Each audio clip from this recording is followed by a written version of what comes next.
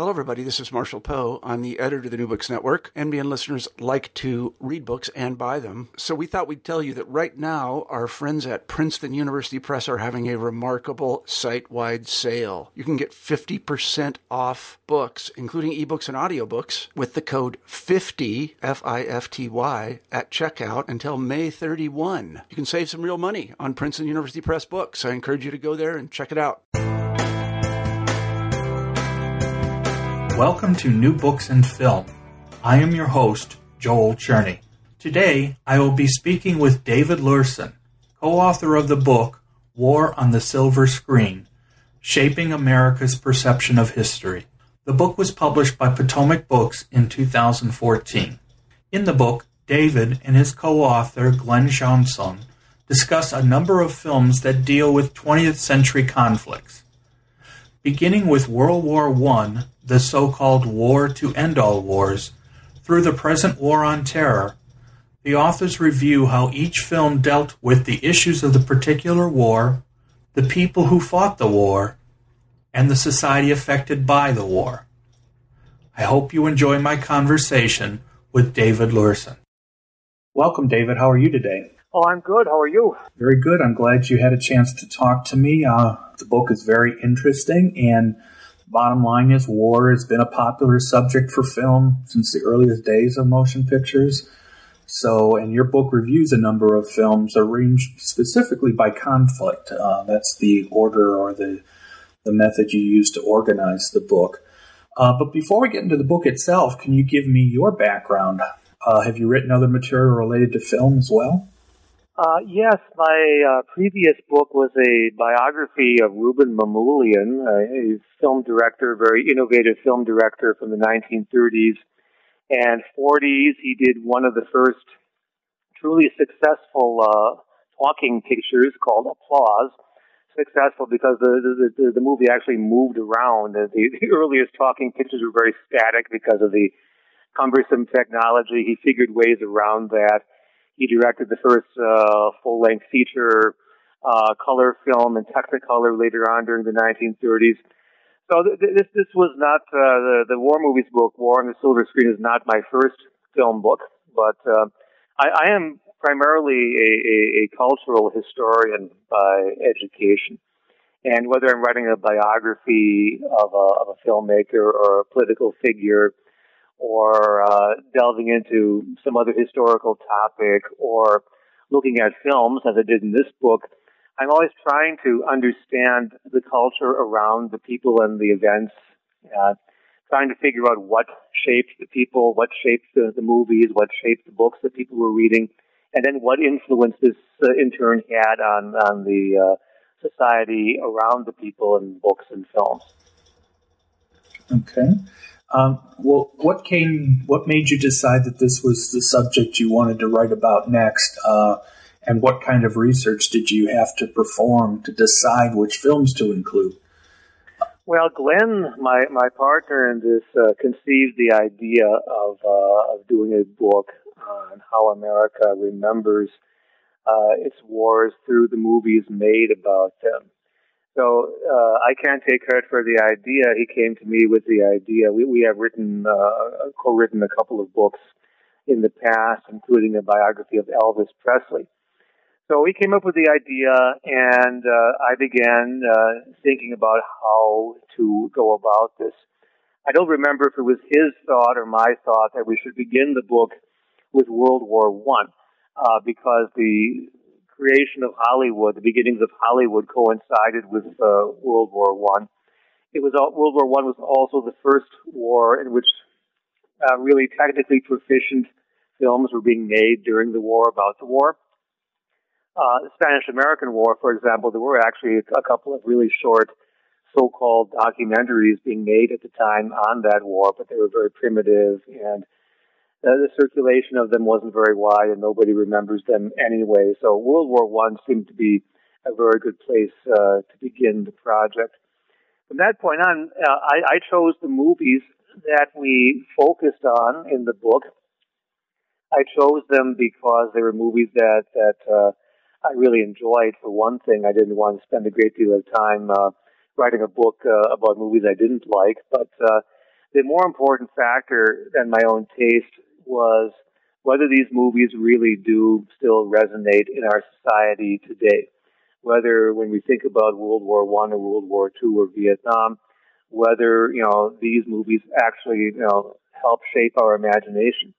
And there are many fine movies, war movies, that were not included in the book because I don't think that people, by and large, remembered them very well.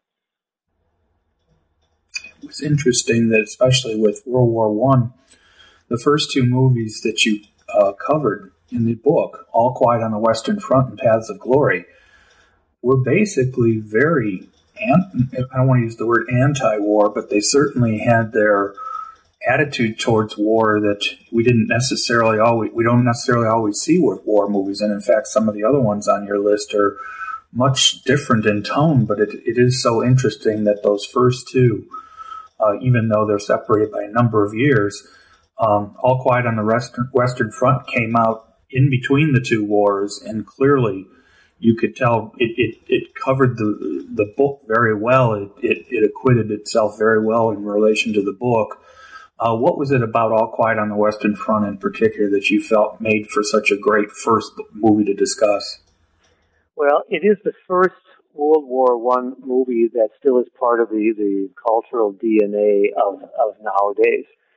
Even people who have never seen the movie somehow know about it. I mean, anybody who really cares about movies or about war, I guess, and they put it that way, has heard about All Quiet on the Western Front. Many people may have seen snippets of it in documentaries about historical filmmaking, and somehow the name is out there in people's minds. But also, I think it in many ways set the template for how future filmmakers like Stanley Kubrick with Paths of Glory, how do you depict something as horrifying as trench warfare on the Western Front? All Quiet set the standards for that. And to your point about both of these movies being anti-war, and a third movie in the World War I chapter, Gallipoli, can also be seen as being kind of an anti-war movie. Yeah, World War I is not a movie that many people could look back upon nostalgically. I mean, it was a extremely bloody conflict fought for reasons that had nothing to do really with great moral imperatives. It was a treaty system in Europe, political jockeying for power on the European continent. Many other countries around the world got dragged into the war for one reason or another. Casualties were heavy. The conditions of war were bad, not only for troops on the front line, but in Europe for the civilian population as well. So unlike World War II, where you can certainly see a right versus wrong, a forces of light versus forces of darkness, World War I was a very murky conflict from any kind of ethical standpoint, and a very most unpleasant conflict, very all-encompassing for the societies involved with it. And yeah, I think the war left a very bitter taste in the mouths of the participants and the memories of their descendants. And as a consequence, it's very difficult to imagine a pro-war World War I film being made. Yeah, it's the funny part about it is it actually got remade as a television movie in the 1970s. Yes, it seemed when I've taught 20th century world history before, and when we come to early on with World War I had to make a decision. I really wanted to show one of the films, and even though I wished I had the guts, so to speak, to go back and show the 1930 version, I ended up showing the television version, which unfortunately, obviously, as we know, is not anything like the first one. But it's still much of the ideas that came through quite well, even with that one. But yeah, the nice thing about the 1930 version is that it's still available in good condition. As we know with films, especially old films, little by little, a lot of those early ones are tough to find if they haven't been properly preserved. So thankfully, All Quiet on the Western Front is still around and in good condition for people to see it. Yeah, definitely. Great work has been done in film preservation, digitalizing old movies. But of course, we've lost quite a few early films. We've never not recovered them. They've deteriorated or disappeared altogether. Fortunately, All Quiet on the Western Front. I didn't delve into the theatrical release history of the movie, but I imagine that film stayed in circulation for a number of years, one way or another, after its release. And partly because of that reason, it just seemed to really stick with people, both at the time it was released and in generations to come. Of course, Paths of Glory was almost based on two wars, in the sense that while it took place during World War I, we clearly were being led discussing the whole. The movie also tried to make more modern points dealing with it came out in 1957, so it was right in the middle of the Red Scare and issues related to a lot of the things that happened during the 50s. So in that sense, it sort of covered both wars. Well, I suppose an imaginative person at the time of Paths of Glory's release, wanting to think and interpret it, could have seen an analogy between the possibility of all-out destruction of our leaders leading us off the cliff, leading us down the path of total destruction, because the threat of nuclear war between the U.S. and the Soviet Union at that time could have resulted in a world that would not be very familiar to us today. And it's very possible that Stanley Kubrick, a very intelligent director, may have had some of this in mind in making the film. Well, it was also related to the fact of the whole witch hunts that were going on as well, where it was a combination of not only the fear of, as you say, the total destruction, but also the fact that people were being accused of things and people were being made examples of, and that is such an important aspect of Paths of Glory, where it was just pure happenstance of who ended up becoming the participants to be tried for the issues as part of the middle part of the film. Right, all sorts of innocent people can be swept up in a net of suspicion. And it's great when we have a Kirk Douglas character who is unafraid of standing up and confronting authorities who are abusing their power. So yes, that was very much part of it. What's now turning to the World War II chapter? What is very interesting, and this is as opposed to the World War I, where some of the films that you included in that list in your World War II chapter, were made when the war was actually still going on. Casablanca and Saboteur, and literally Best Years of Our Lives was right after the war ended. It's just in many ways unusual, the fact that there were films being made during World War II that dealt with the actual war. Were there specific characteristics for those films that you found more interesting because they were actually made while the war was going on? Yeah, I would have been very happy to include films from 1917 and 1918, for example, for the World War I chapter, except that none of those films have really, they may survive physically in an archive somewhere, but they have not really survived in the imagination of the American public. With World War II, on the other hand, there are a number of films made during the war that have transcended time. I mean, Casablanca being the great example. Saboteur is a little bit lesser known, but let me start with Casablanca, which of course is a universally acknowledged classic of filmmaking, and a happy accident that it became that way because it was one of those projects where everything just seemed to click somehow. If you would have cast the movie slightly differently, if one aspect or another had just been moved around or altered, it may not have been as great a film, and we might not be talking of it today in the same way. Casablanca is not a combat film at all. I mean, there are guns are fired. I mean, I think twice in the movie, as I'm recalling right now. Casualties are very light. A couple of people are killed in this movie, but there's no battle scene. The battle here in this movie has to do with human responsibility, individual responsibility in the time of a great conflict. What decisions do we make?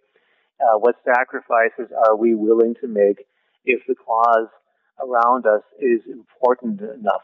If the cause that we identify with is a good cause, are we willing to give something up? What decisions can we make to help that cause?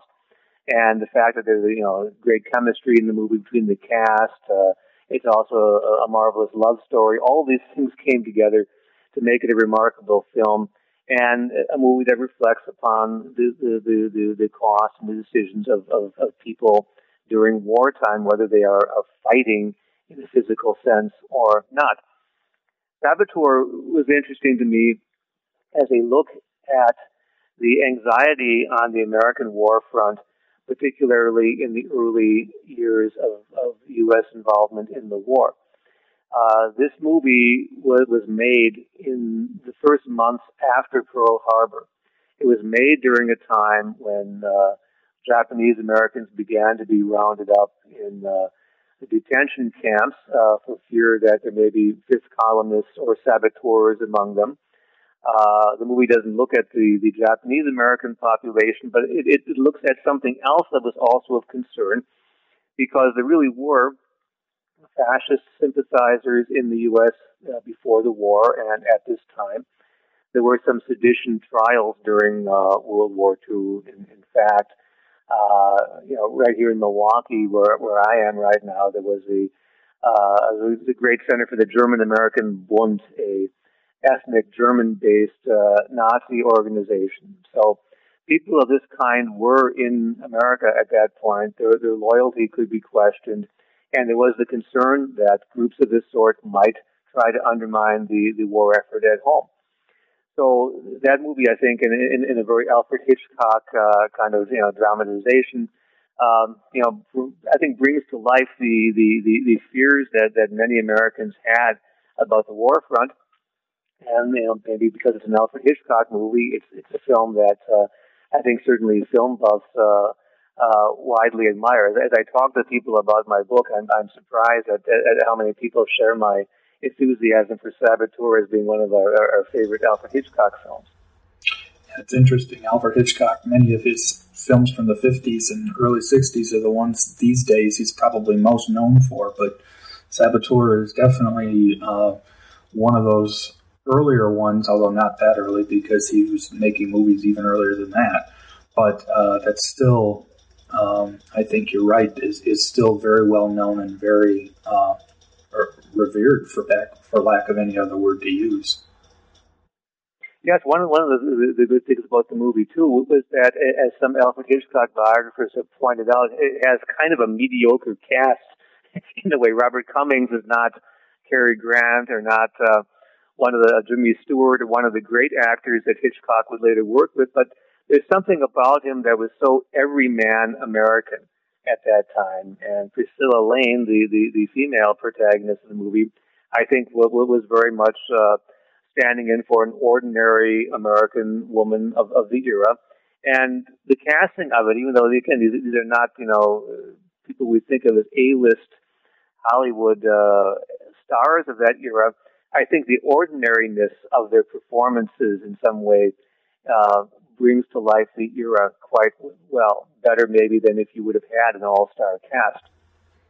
Well, of course, Hitchcock was always particularly interested in showing people in unusual, so-called normal people or everyday people in getting caught up in unusual situations. So I guess it's not a big surprise that even the casting might have worked the same way. Well, definitely. And then The Best Years of Our Lives was interesting in that it was probably, one of the first post-war films that immediately had to deal with this whole issue of what happened to people after the war was over. So in that sense, it's similar to, we've seen films like that even more recently with some of the more recent conflicts.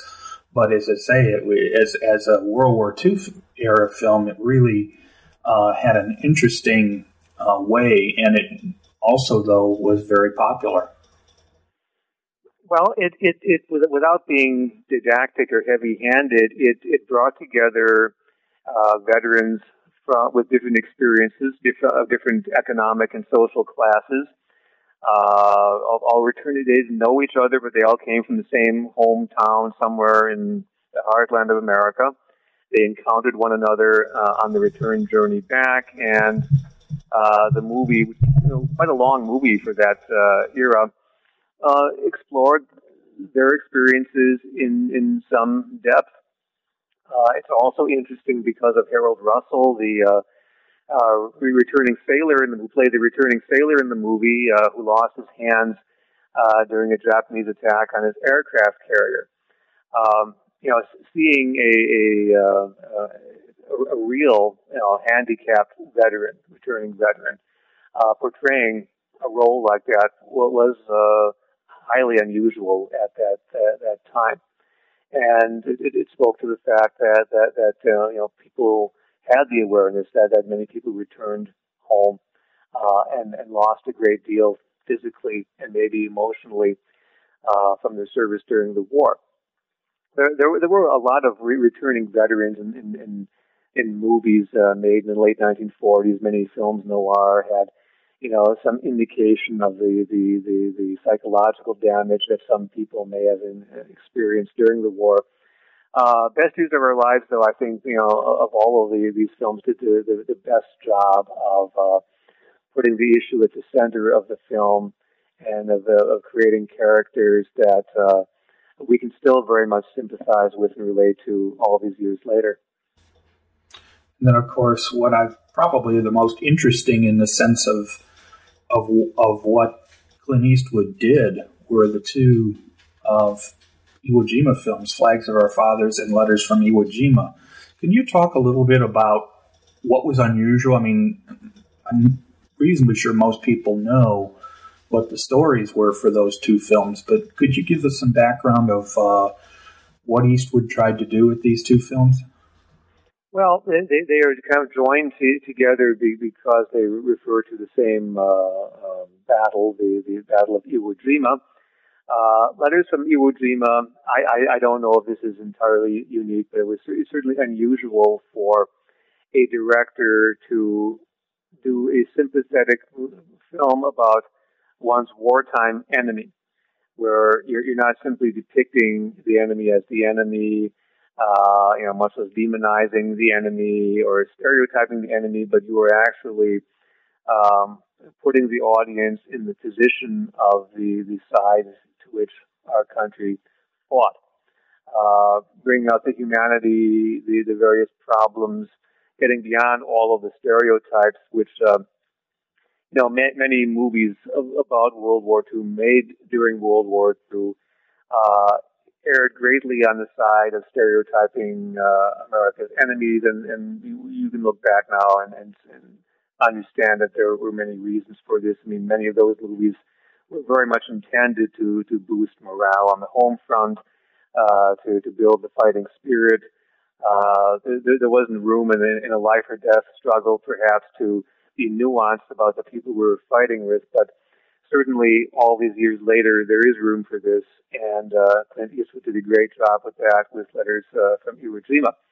Flags of Our Fathers, refers to the way in which the news media, with the cooperation of the authorities, can distort the depiction of history in the making.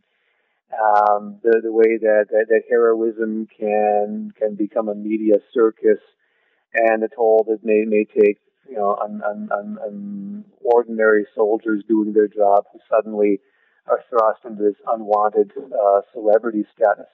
It really, of course, has to do with the famous raising of the American flag by a small team of Marines on a hill on Iwo Jima.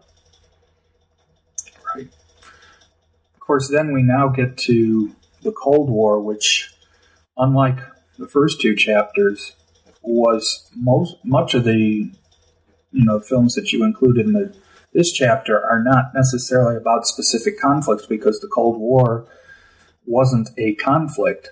Granted, it included the Korean War and Vietnam, as you rightly include in the book, but it was just a different type of war, as the name implies.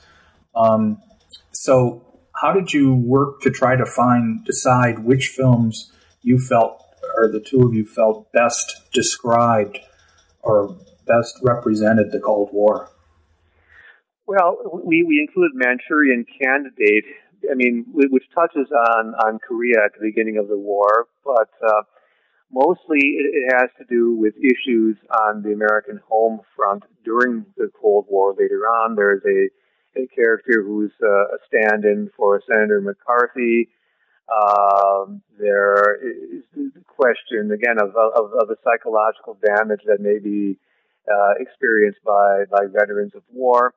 There was a great deal of discussion in the American news media and among the American public about brainwashing, the idea that many American prisoners of war were subjected to forms of mental, psychological manipulation by their Korean or Chinese captors during the Korean War.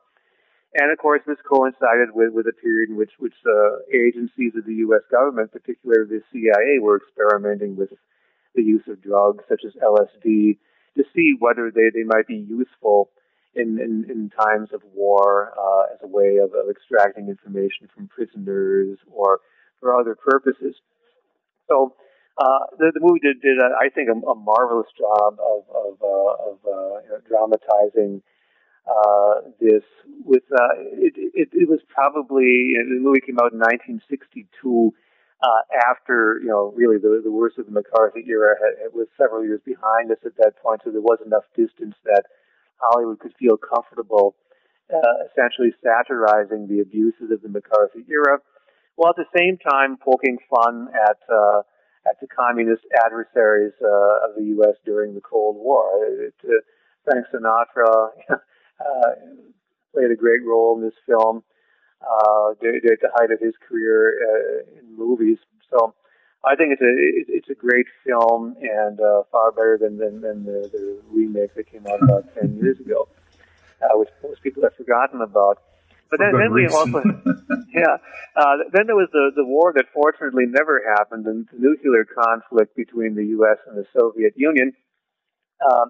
I represented them with two movies, Dr. Strangelove, which was a very dark satire of the mentality that could lead to a nuclear engagement between the two countries, and Failsafe, which is a much more sober look at the possibility of a mishap causing nuclear war between the two nations. Very different movies about the same subject. Right. One's comedic and the other one's serious, but they both cover the exact same subject. And it's interesting that Dr. Strangelove, of all the films that you did in the book, it's the one that's probably the closest to a true comedy, and yet at the time it came out, I'm sure there were probably still many people who didn't find it particularly as funny as probably nowadays. I think today, most of the films, if not all the films on your list, hold up well, but Dr. Strangelove definitely still holds up well, and it was great to see that film. It's great to watch that film over and over again as time up. When you have time, it's just worth it to watch it regularly. Well, and easier to laugh with the movie now than in 1964. I think it may have taken a little bit of courage the first time this film appeared in movie theaters, because this was only, after all, very soon after the Cuban Missile Crisis. So people sometimes toss around, daring filmmaking, courageous act by Hollywood. Well, Dr. Strangelove was truly a courageous film, both by the director, Stanley Kubrick, and by the film industry for releasing it at that time. And interestingly, I think that if you ask most people today about Failsafe and Dr. Strangelove has really very much eclipsed Failsafe to a large degree. I wanted to include Failsafe, bracketing it alongside of Dr. Strangelove because of the comparison and contrasting aspects of these two movies. Both of them very fine films. looking at the possible disaster of a nuclear Armageddon in very different ways. And the satirical way of looking at it is the one that has survived best in the popular imagination. Yet Dr. Failsafe still shows up on television on the cable channels occasionally. And it does, and George Clooney had a made-for-TV remake of it back in the year 2000, which was actually not too bad. Right. He took it a different way, but yeah, you're right. I mean, it definitely was worth, and it's definitely worth seeking out as well. But Failsafe, especially when it gets closer and closer to the end, and you just keep thinking, where's it going? It's just so it definitely still holds up in many ways, even though it's not something that we regularly think about today as far as a possibility. So right. I also included from Russia. Yeah, that was the next thing I was going to ask about, was your decision to include a James Bond film, and probably the most Cold War-ish of all the James Bond films. Yes, I mean the early James Bond films, the previous James Bond film, Dr. No, the first one, does not mention the Cold War or communism. The malevolent character in the movie is Oriental, and one could suggest that Dr. No stood in for mainland China at that time, and if you wanted to go there. But somehow, the James Bond movies, the earliest ones, were part of the culture of the Cold War. John F. Kennedy was on record as being a great fan of the Ian Fleming novels, for example. I mean, there was a great deal of attention being paid to these movies in that way at the time of their release. And what I found fascinating in doing the research for this book was Ian Fleming's service in British intelligence during World War II, and the way in which, many of the things that he saw and encountered in that service found their way into his fiction, which then in turn found their way into at least the earliest James Bond films before they went way over the top with invisible motor cars and some of the things that we remember from more recent decades. Right, and what's interesting is that the one difference made from the book is really the Russians, because it was made before Ian Fleming invented Spectre.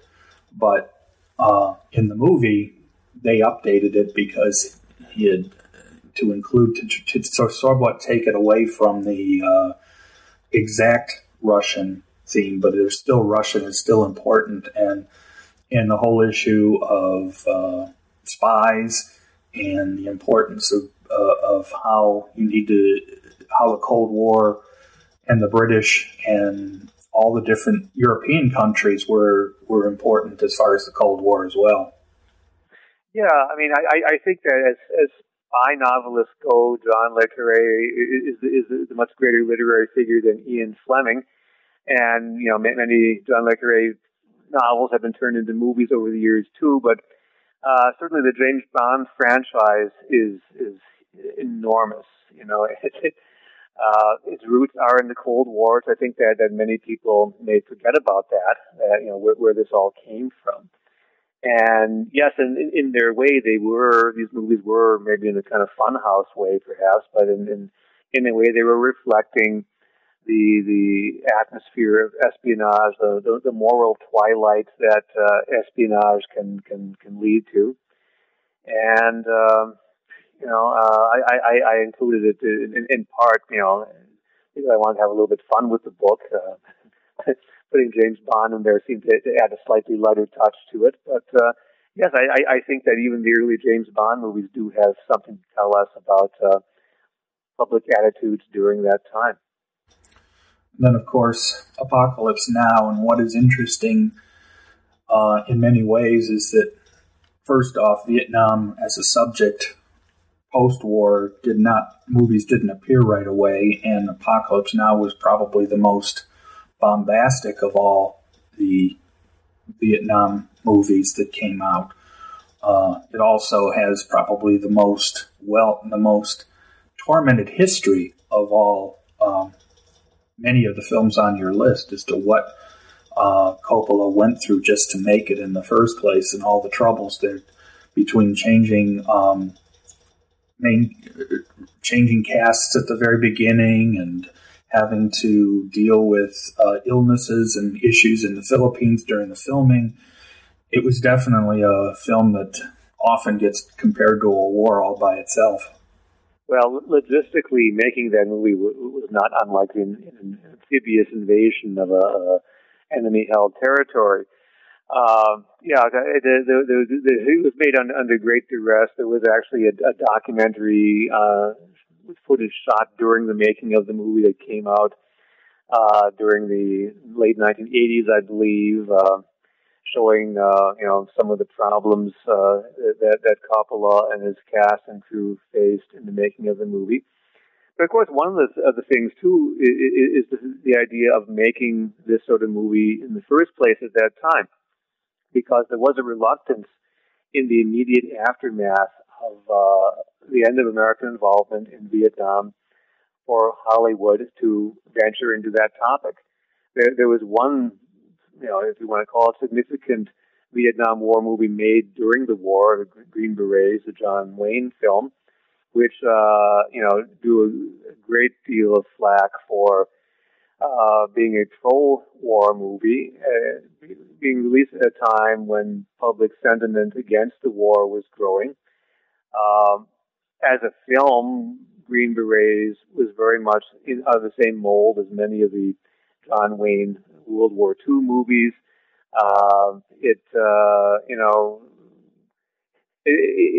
It's not, whatever one's opinion about the war, it's not a great film, not a lasting accomplishment in cinema. With the end of the war, I think there was this period of almost traumatic shock on the part of the American public. I mean, disbelief. This war had done a great deal of damage, it seemed, here, at home, by dividing the country the way that it did. Casualties were relatively high. There were the problems and difficulties of the returning veterans of that war. It was a loss of faith to America on one level that this war ended the way it did. And so how do you make popular entertainment, which is the business Hollywood is in after all, out of something like that? So there was a reluctance to do this, to engage Vietnam as a subject matter. And Coppola was able to overcome that. He was a rising young talent at that point, and he had grand ideas about the possibilities of cinema as an art form as well as a form of entertainment. And he made a movie that, several years ago, there was a longer version of it released, both theatrically and then on DVD and Blu-ray, I'm sure by now too, which makes Apocalypse Now even longer than the original release. And I don't think that the additional material in any way benefits the film. I prefer watching the original version of it, which tells the story of the madness of the war, is what it is very good at depicting. The questionable assumptions on the part of some military leaders, the difficulty of fighting a war in a very alien environment, fighting with or against people that Americans did not fully understand in many cases. So the sense of unease in the midst of a very alien environment, I think, is what Apocalypse Now does best. Yeah, it's interesting. Most of the most interesting extra scenes that were added in all deal with, there's a long scene dealing with a bunch of French people who obviously had been living there since the French first were part of when Vietnam was a colony, and that's probably the major extra scene that got included in the additional part. But it does sort of completely change the tone of the film when that scene occurs. Yes, and I wonder why it was there. I mean, I remember reading somewhere the theory that this is basically a ghost scene. That these people were dead already, and the swift boat wandered into a metaphysical realm there, perhaps, what was that? What was Coppola thinking of? By wanting to include this in the film. There was quite a bit of conflict, between the screenwriter Milius and Coppola, who had very different ideas, it seems, about not only the movie but about the war itself. And Milius tends to be more pro-war in his attitudes, and Coppola not so.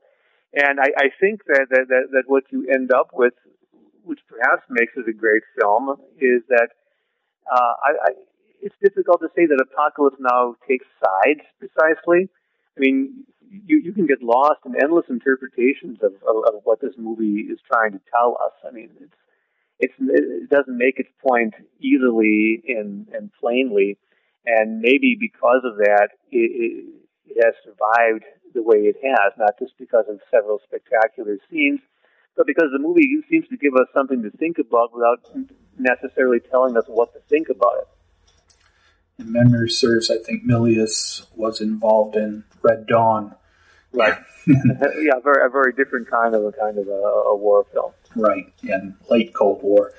So then that brings us to the most current period in the book, the War on Terror. Probably, in some ways, the most frightening films, because for those of us who are, we're living through the era, maybe in a way that some of the earlier films would have been like for the people who were, around when those films came out. But the three films you mentioned, United 93, The Hurt Locker, and Zero Dark 30, they're definitely much different from what we're used to seeing with war films. They seem raw and even more frightening because of that. In fact, United 93, I've seen it once, and I don't know that I ever want to see it again. Well, yes, it's what United 93 does very well is to remind us of the morning of September 11th, 2001, because nobody understood or knew what was going on at that point. There was a great deal of confusion, and the movie captures that confusion, the confusion in air traffic control, certainly the confusion aboard the doomed airliner. And, I remember seeing the second tower go down live on TV, and it was just, an incredible sense of chaos in the air, and United 93 gets that. But also, there are no, stars in this movie, and I think the movie benefits from that as well, because it's to say if Tom Hanks had been one of the cast members and he was among the passengers in the cabin of Flight 93, we as an audience would have fixated on him. We would have seen, okay, he's the guy who's going to be leading the charge at the cockpit, okay. And we didn't have that as an audience to latch onto. Again, we were looking at a bunch of people who looked very much like ordinary middle-class Americans on a plane ride. I mean, I think that it's, the ability for us to relate to the people on screen was enhanced by this. So yes, United 93 and the other two movies were the result in some way of trends in filmmaking that allowed for greater mobility, the ability to shoot quickly and on the fly, and to, the greater willingness of the public, or certain segments of the public anyway, to suspend the star system a little bit more, to look at darker topics done without, much pretense to the glossiness of old Hollywood. Hurt Locker is a film about set during the American occupation of Iraq. It focuses on a small squad of men who are disposing of IEDs. The movie never refers to politics, to strategy, even to the reasons these soldiers are there is not even alluded to. They are simply there. The movie puts us in their boots, I think, very well. It puts us in a situation where, these soldiers are, in a life or death struggle to survive. They don't know where the shots are going to come from. They don't know if some object, innocuous thing laying along the side of the road is going to blow up. And if they suspect it is, it's going to be a very tricky, dangerous thing to disarm that weapon. Zero Dark 30 is a little bit different, even though it's by the same director as Hurt Locker, Catherine Bigelow, because the movie got into some controversial territory, which is very timely at the moment. It still keeps being brought up, right? Yeah, the Senate report on enhanced interrogation. Zero Dark 30 is all about enhanced interrogation or torture. And it seems to take the position that useful information was gleaned from the use of torture, and that, in fact, as I understood the movie when it was released, that the decision by President Obama to pull back from some of these techniques may even have slowed the hunt for Osama bin Laden. And this thesis of the film generated something of a firestorm from all ends at the time of its release, and the topic certainly has not gone away at all. I mean, right now we're hearing yet another wave of debate and controversy over the morality of using techniques of this kind, whether you want to call them torture or something else. And the usefulness, the utilitarian value, if any, of this. And there are highly placed people, on both sides of the debate who have completely opposite points of view on this. Yeah, it's interesting, as you said, Hurt Locker in particular. You don't have to work. I mean, just like some of the other films, we don't get into why the war is going on. It's just the story of what's going on during the war, and sometimes that's the best way to handle the issue. And the fact that you may or agree or disagree with why of the war doesn't change the fact of what's actually happening or what happened and the issues faced by people like some of the characters. Right. Well, one interesting thing, the publisher of the book, Potomac Books, University of Nebraska Press, suggested that for the War on Terror chapter, we have dates, to correspond with every conflict chapter in the book, and I had 2001 through ? And they said, well, this was I think 2 years ago. Why don't we end it now? President Obama made a speech recently saying the war on terror is over, but shortly after that we experienced the Boston Marathon bombings. We now today have a resurgence of Islamic fundamentalist terrorism going on. We have ISIS. And I'm very glad that I held my ground and said no, keep the question mark there, because we don't really know at this point when the war on terror is really over. I mean, certainly perhaps a phase of the war on terror had ended by the time the manuscript of the book was being completed, but I think we would all agree that the war on terror is going on right now as we speak. To say nothing of the fact is that part of it is the fact that it depends on how you define the war on terror. There can be terror, as we know from other phases. It's not just going to be the most obvious ones that came out of September 11th, but there's other terrorist activities that still go on that have nothing to do with those topics and will continue to go on. So unfortunately, the war on terror is something I think we will live with probably forever in some way, shape, or form. It's just a matter sometimes of who are the perpetrators, but it's still something that has been going on for a long, long time. We don't even have to talk about just this more current period.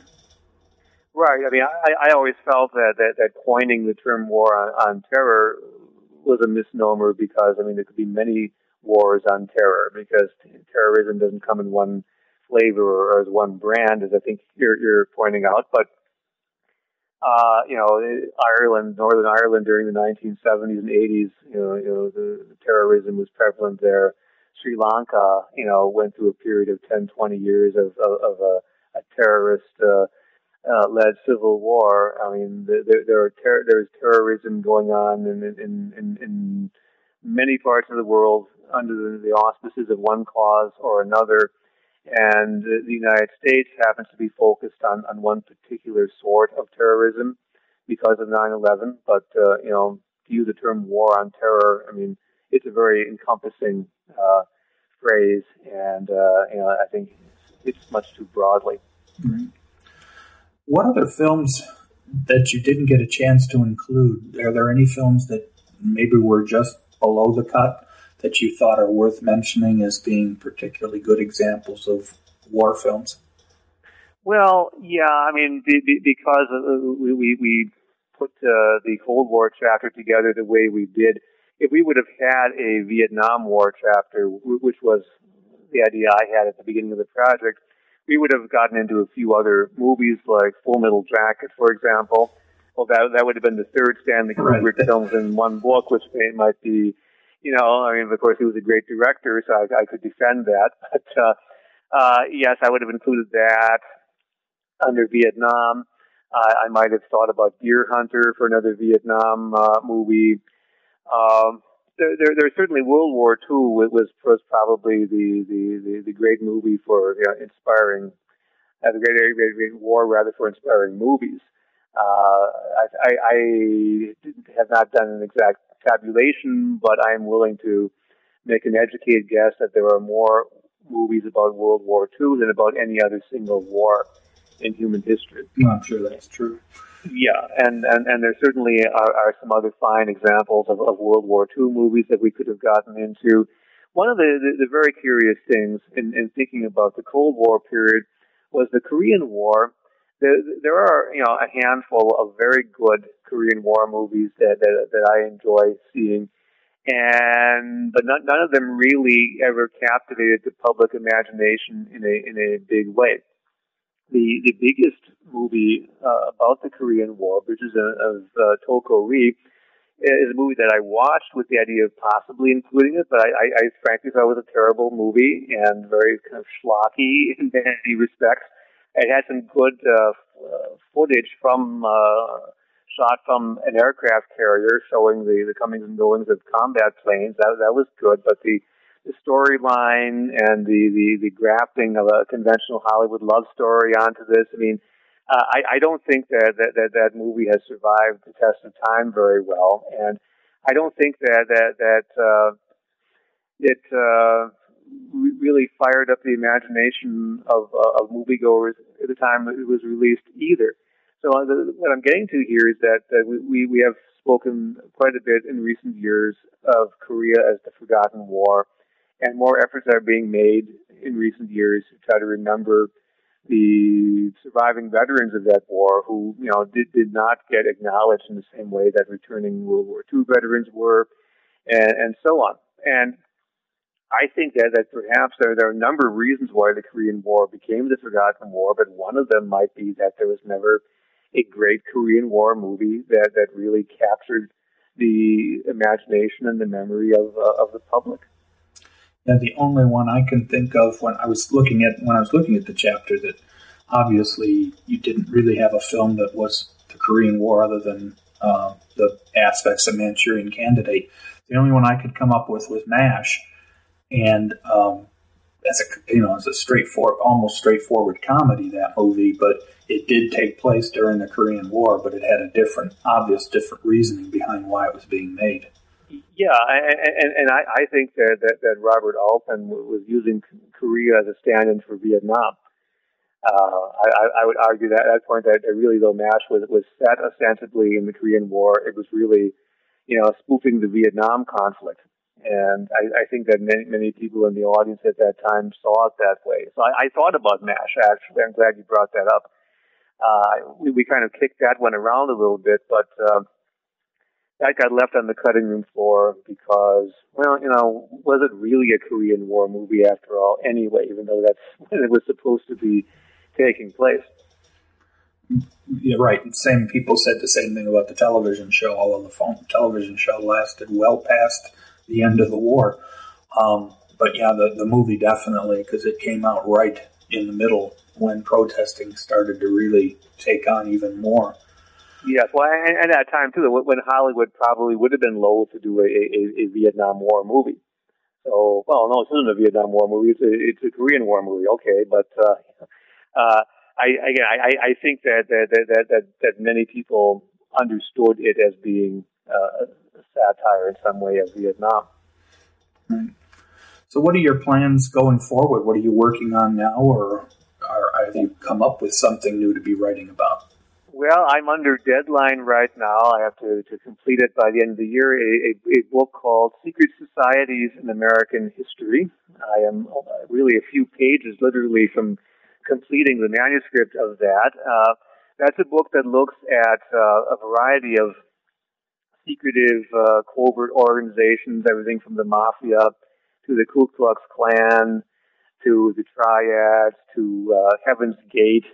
And some of them, more obviously religious cults, some of them more criminal or political in their orientation. But the link between all of them is that they were operating, below the surface. They kept secrets. The membership roll was secret, or the practices were secret in some ways. And it's a look at what impact, if any, these groups had on the country we live in, and what I found is that many of them, did have a significant influence on the course of events. Frankly, the History Channel on cable makes the most out of those secret societies. So they do, but there are a lot of really bad. Right. Erroneous. One of the challenges of writing that kind of book was to sift through, false claims, and on the one hand, and on the other hand, historians who, because of all the false claims, wanted to pretend that these organizations even never existed at all, or that they really, were utterly insignificant. And in many cases, the truth is somewhere in the middle, of course. Right. So you're the anti-Dan Brown in this book. Definitely, yes.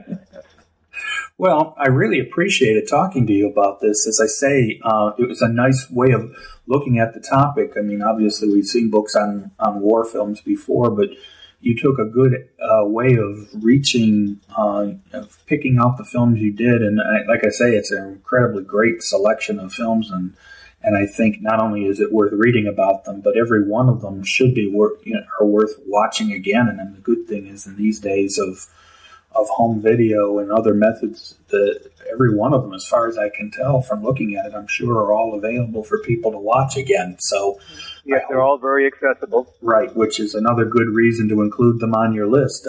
Accessible films means people are more likely to study them.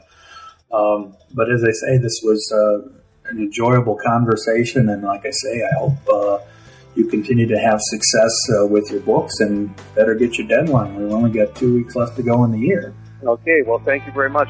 You have a good day. Thanks a lot. You too. I hope you found my conversation with David Lurson interesting, and that you seek out the book, War on the Silver Screen, Shaping America's Perception of History. In addition, all of the films David and Glenn included in their book are readily available from a number of video sources. They are all worth looking for. This is Joel Cherney, and I will be back soon with more New Books in Film.